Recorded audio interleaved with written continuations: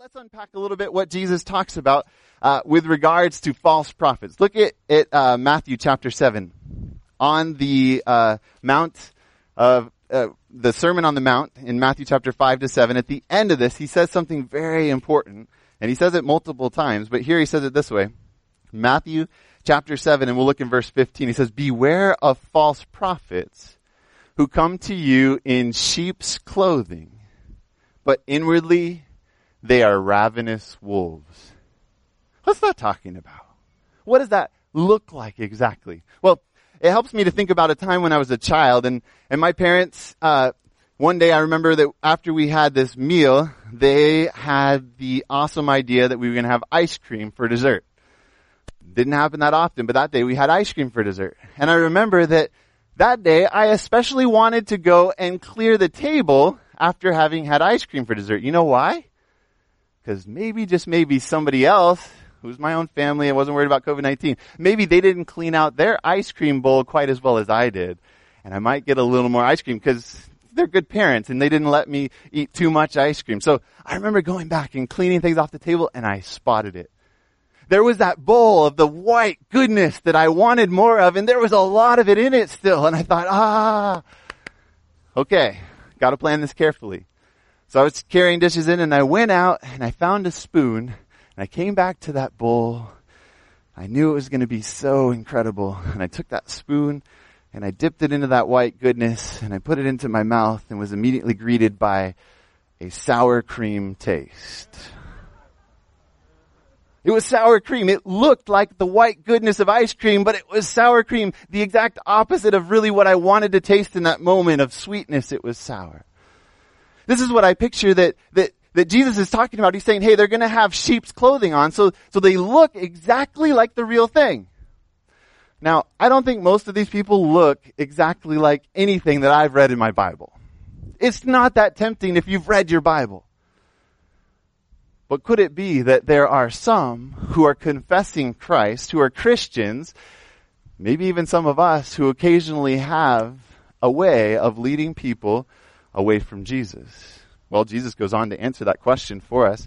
He tells us, first of all, how you can know. If somebody, they look like a sheep, how do you know? Maybe they have a ravenous wolf inside. Maybe they're putting on all the accoutrements of religion on the outside, but maybe inside they're a ravenous wolf. How do I know? He goes on to say, verse 16, "You will know them by their fruits. Do men gather grapes from thorn bushes or figs from thistles?" Those of you that have been up at the farm, Matt, can you get figs from thorn bushes? Not so much, right? You know what you're going to get from that plant. Okay. "Even so, every good tree bears good fruit, but a bad tree bears bad fruit. A good tree cannot bear bad fruit, nor can a bad tree bear good fruit. Every tree that does not bear good fruit is cut down and thrown into the fire. Therefore, by their fruits you will know them." So this is what you can do. You can look at the fruits in their life. What is actually manifested through their lives? And later on, we see what the fruits of the Spirit are. Love, joy, that Gunnar just read to us. Love, joy, peace, patience, kindness, goodness, faithfulness, gentleness, self-control. Are these things evident in a person's life? If not, it's possible that you may have a ravenous wolf in sheep's clothing. And I'm not asking you to point fingers today, but instead I'm asking you to look inside. And I'm asking you to look at who you're following. And to simply say, am I really following the true Messiah? Then he goes on to say, and it makes it even more specific and a little bit more intense and a little bit more important maybe for the days we're living in. It says, verse 21, "Not everyone who says to me, 'Lord, Lord,' shall enter the kingdom of heaven, but he who does the will of my Father in heaven. Many will say to me in that day, 'Lord, Lord, have we not prophesied in your name?'" Wow, think about that. How many of you would say, "Yeah, I've prophesied in the name of God"? I mean, that's a pretty bold claim. Hey, God, I thought I was speaking as your mouthpiece. "Have we not cast out demons in your name?" How many of you have had that deep of an experience with God where you cast out demons? We actually had a story in Sabbath school today where one of our own church members actually prayed for a lady who was having experiences with demons, and that has gone away from her. So that does take place, and I've seen it take place myself. And then it says, "And done many wonders in your name." Then verse 23, one of the saddest verses in all the Bible. It says, "And then I will declare to them, I never knew you. Depart from me, you who practice lawlessness. Those are the words that I never want to hear. And I never want you to hear them. And the good news is that Jesus never wants to say that to any person. He died for the entire world, John 3:16 says. He died to provide for you to be elect and chosen, for you to live with him forever. There was a man who received a phone call from another guy who was his cousin. He'd grown up with him. His name was Steve, and he'd grown up with him, and he had, it was like a brother, even though he was his cousin. And his friend began to tell him about how he wanted for him to join this movement. He said, you've got to study this out for yourself. You've got to study out this theology. I think that there's something important for you to understand here. And he went and he studied it for himself. And pretty soon he lost contact with that individual. But that person, I recently learned, it sounds like he was actually studying comparative theology. He was learning how to compare religions. But I've heard from another that he was really into sensational religions. He was into something exciting, to see a sign, to see something happening. Do you want to see signs of God at work? Do you want to see miraculous power? Do you want to know that God is with you? That's what the Pharisees wanted to know in Matthew chapter 16. There's a couple different times where the Pharisees come to Jesus and they're like, hey, could you show us a sign just to show us, you're the real deal. Matthew chapter 16 is one of those times, and I think this one is especially noteworthy this morning. Matthew chapter 16 and verse 1, because of how it starts. Then the Pharisees and Sadducees came and testing him. Do you ever read the first sentence and kind of skip over it? Like, okay, this is just the introduction. I'm not going to pay much attention to this. What did we just read there? The Pharisees and the Sadducees came to Jesus. Okay, by the looks on your faces, maybe you're not all that familiar with the friendship between the Pharisees and the Sadducees, okay? Desire of Ages describes it a little bit better in this commentary on the life of Christ. Page 405, it says, a deputation of Pharisees had been joined by representatives from the rich and lordly Sadducees. This is the party of the priests. Okay, so the Sadducees, they're rich and lordly, party of the priests. The skeptics, they're the ones who are like, if there's a resurrection, then tell us what's going to happen with this situation. They didn't really believe in the afterlife. They didn't really believe that God was that involved in their life. I was reading the Jewish Encyclopedia, and they kind of thought that God stepped back and that he was almost more of a deist type perspective. They were skeptics and aristocracy of the nation. And the two sects had been at bitter enemy.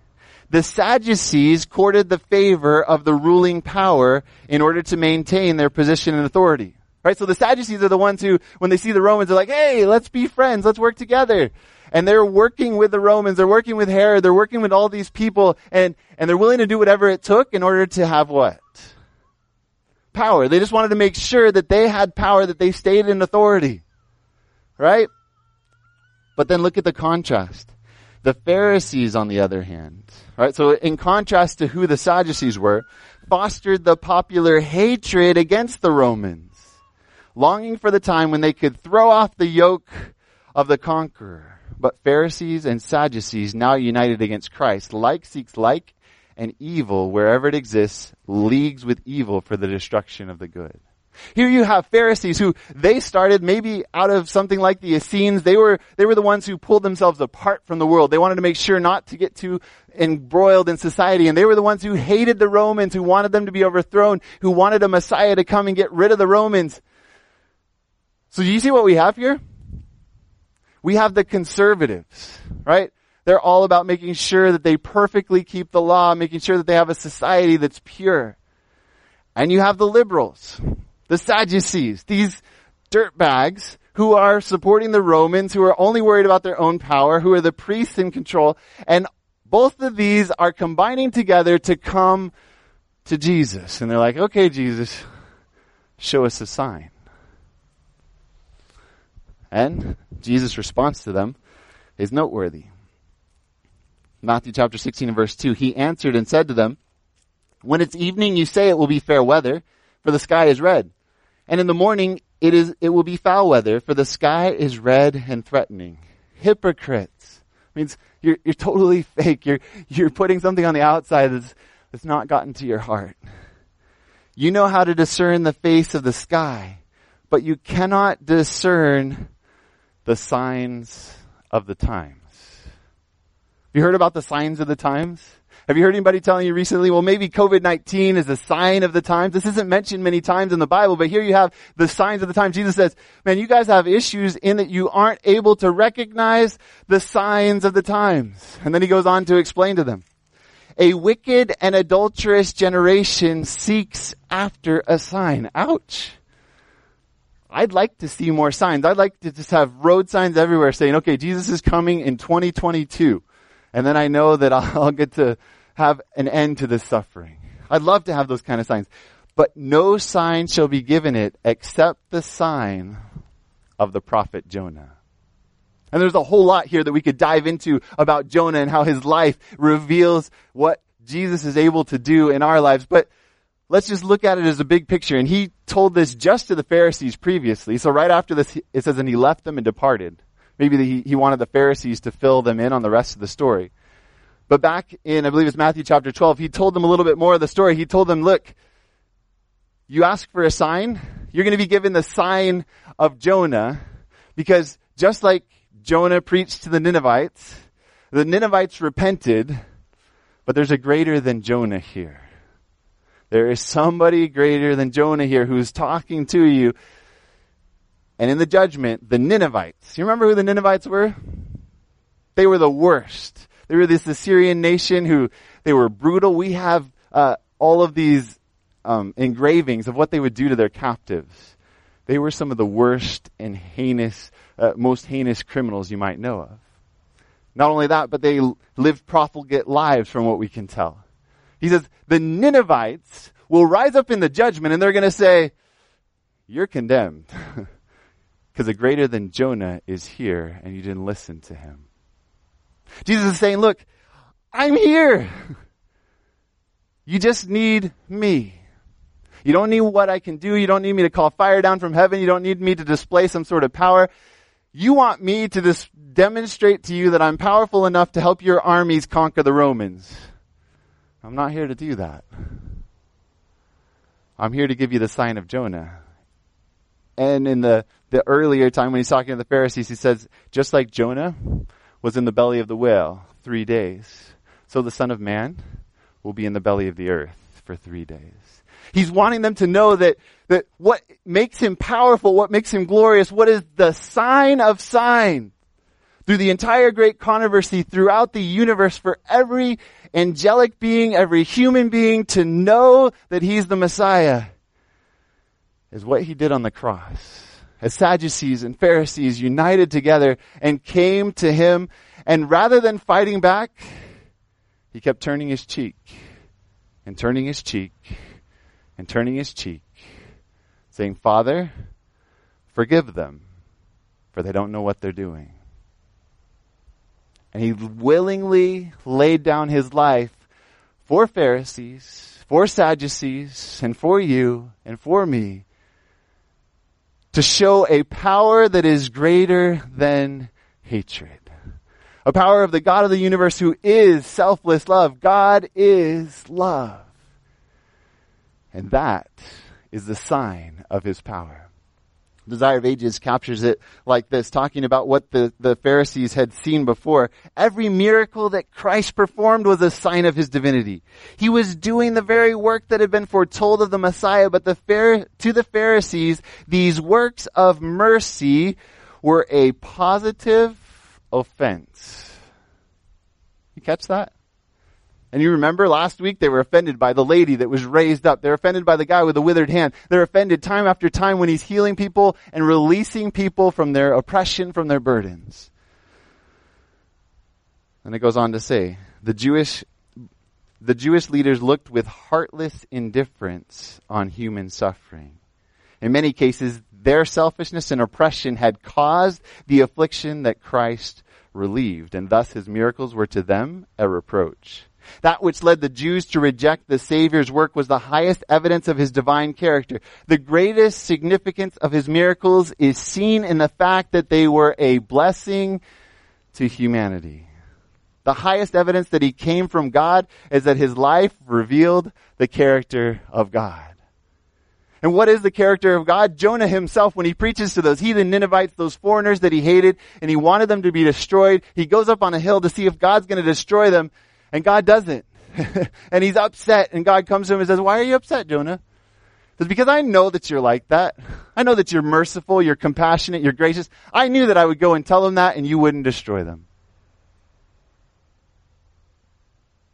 So the question for me, the question for us, is my heart a wolf heart or a sheep's heart? Do I have Jesus living in my heart, or am I buying into the world's scheme of hatred? Do you know that we're all being played right now? The world is bringing hatred into our hearts, and on one side we have this godlessness that we hate because it's so abominable, and we recognize that we need a country that is founded on beautiful Christian principles that are found in the Bible, the law of God. And so we look at the liberals, the Sadducee type people, and we say, man, that is the problem. And then on the other side we have the conservatives, who maybe some of us identify with more readily, and yet at the same time, are they truly exemplifying Jesus' heart for suffering humanity? And if they aren't, then they are also acting as wolves in sheep's clothing, who are confessing Christianity on the one hand, but on the other hand, are denying who Jesus really is. If you haven't got a chance, how many of you got to check out what I emailed out and texted out about Ty Gibson sharing about the end of the world, the end? If you haven't got a chance to check it out, it's on Light Bearers. I encourage you to check it out because we don't have time to look at some of the things in detail, but he talks about religion, politics, economics, and how to be prepared for the end in 4-part series, and there's one more tonight. I encourage you to check it out. But last night, at the end of his message, something powerful stuck out to me as he pointed out that we have this picture that in the end it's liberals and conservatives, and we're trying to rack our brains saying, okay, if I go with this side, are they going to be right in the end? Or if I go with this side, who's going to bring on the mark of the beast? Will this side bring on the mark of the beast, or will this side? Maybe it's the environment, or maybe it's the violation of religious freedom, or maybe it's one or the other. Do you notice that the Sadducees and Pharisees, they all combined together to put Jesus to death? And in my Bible, Revelation chapter 13, it says that in the end, there's a lamb-like beast. He looks like a sheep on the outside. He's like a lamb. But on the inside, it says that he speaks like a dragon. Not just at the end, but he speaks constantly like a dragon. If you'd like to study out what that is, hopefully we'll have a chance, but Ty Gibson broke it down last night, so you can go on their website and check that out for yourself. Friends, it's crucial that we know who Jesus is for ourselves. That individual got that phone call and decided to deny what Steve was trying to sell to him, and Steve disappeared, and before long, turns out he had joined a guy by the name eventually went of David Koresh. He changed his name to David Koresh because he believed that he was the coming prophetic David king who was going to prepare the way for Jesus. He believed that he was like the lamb in Revelation who apparently wasn't Jesus but was preparing the way for Jesus to come. And you may have heard about it, he tried to get a lot of Seventh-day Adventists to join him out near Waco, Texas. And he did a lot of crazy things there. Steve's wife even may have ended up having a child with David Koresh. But Steve went and joined him. He had a fascination with sensational religions, with signs, with things like that. And he joined this movement and tried to convince others to join him. And in the end, after that 51-day siege back in 1993, they found his body right next to David Koresh. And it chokes me up just a little bit because, you read on the news about this person dying, that person dying. But this person is a little bit more closely related to my family. You see, my mom was married to a pastor who died in a tragic swimming accident, and that pastor was the one getting the phone calls from Steve, who was his best friend, who was his cousin, who was like a brother growing up, who was his cousin, trying to convince my brother's dad to join David Koresh in Waco, Texas. And you think how close something like that can come to your own heart, and you worry, man, am I ready for something even bigger and more tempting than that? Something where Jesus said, if possible, even the elect would be deceived. Because David Koresh, honestly, that's not that appealing to me. A guy who's taking people's wives and names himself David and says he's a prophet and he's living in this weird... I'm not into that. But when somebody proclaims that they believe you're saved by grace alone, that you're following, that if you follow them, they're really teaching the Bible, but in reality, they're speaking like a dragon or they're a ravenous wolf inside, I don't want to follow them, and I don't want to be that ravenous wolf. So how do we avoid that? In conclusion, Revelation chapter 14, turn there with me, Revelation chapter 14 describes those who've come out of Revelation 13. They've experienced the mark of the beast being inflicted by the lamb-like beast on these people. This beast that looks like a lamb, looks like a Christian power that decides to persecute those who keep the commandments of God. And then in Revelation 14, verse 4, it says this, these are the ones, talking about the 144,000, who are not defiled with women, for they are virgins. This means that they're not like the prostitute harlot who represents an apostate church, but they are like the pure church. These are the ones who follow the Lamb wherever he goes. These were redeemed from among men, being first fruits to God and to the Lamb. These follow the Lamb wherever he goes. These have come to know Jesus for themselves. My mom told me a little bit about Steve. She knew him for herself. She said, he didn't care about having a personal relationship with Jesus. He was just into all of this theology and all of these things, but he didn't know Jesus for himself. I think about my daughters. When they were born, Abby and Olivia, they were these little tiny babies, and I'm holding them in my arms, and I'm thinking, how am I going to tell them apart? I actually worried with a doctor about it. I said, look, how are we going to know which one came out first? Are we going to make sure that we know who Abby is, who Olivia is? How are we going to have this down? Well, once they were born, we found out that Olivia had a little red mark above her ear for a little while. It's gone now. But for a while, I remember we'd take pictures and family would be looking at the picture. Okay, where's the red mark? Who's Olivia? Who's Abby? How can I tell them apart? Looking at the pictures really closely. How many of you have ever looked at one or the other of them and not gotten their name right? It's happened to me. It's okay to raise your hand. It's happened to I think, my entire family. But I'll tell you something. It's happening less and less for me. The more that I spend time with Abby and Olivia every day, the more that even their voice, the way that they talk, the things that they talk about, the mannerisms on their face, the way that they walk, the way that basically there are so many differences to them that sometimes Leah and I are talking and we're like, how could you even think they look alike? I don't comprehend that. And why can we tell that? It's because we're with them 24/7.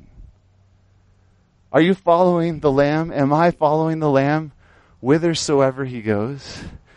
Am I with him 24/7? If I want to recognize the difference between the true Christian, the true Christ, and the false Christ, I need to be with him constantly, meditating on his word, being like these redwoods that we talked about that are deeply rooted in his love, recognizing constantly the value of the cross of Jesus Christ. The God who displayed his power by saying, you are more valuable than me. So I'm going to lay down my life for you so that you know that what I live to do is to bless and enhance humanity around me. And I want for you to be filled with the Spirit so that you too will live for suffering humanity to make lives better around you. I want to set you free and that you are forgiven completely and totally. I've taken your sins to the cross. Now go and treat everybody else around you with that same love. Hatred is born out of our own sense of guilt, our own sense that we don't have what it takes or we're not enough, and we begin to hate other people and tear them down to make ourselves feel better. And if you're feeling hatred for anybody in the world right now, I just want to tell you that's not from Jesus. Because in the end, we're going to have two groups.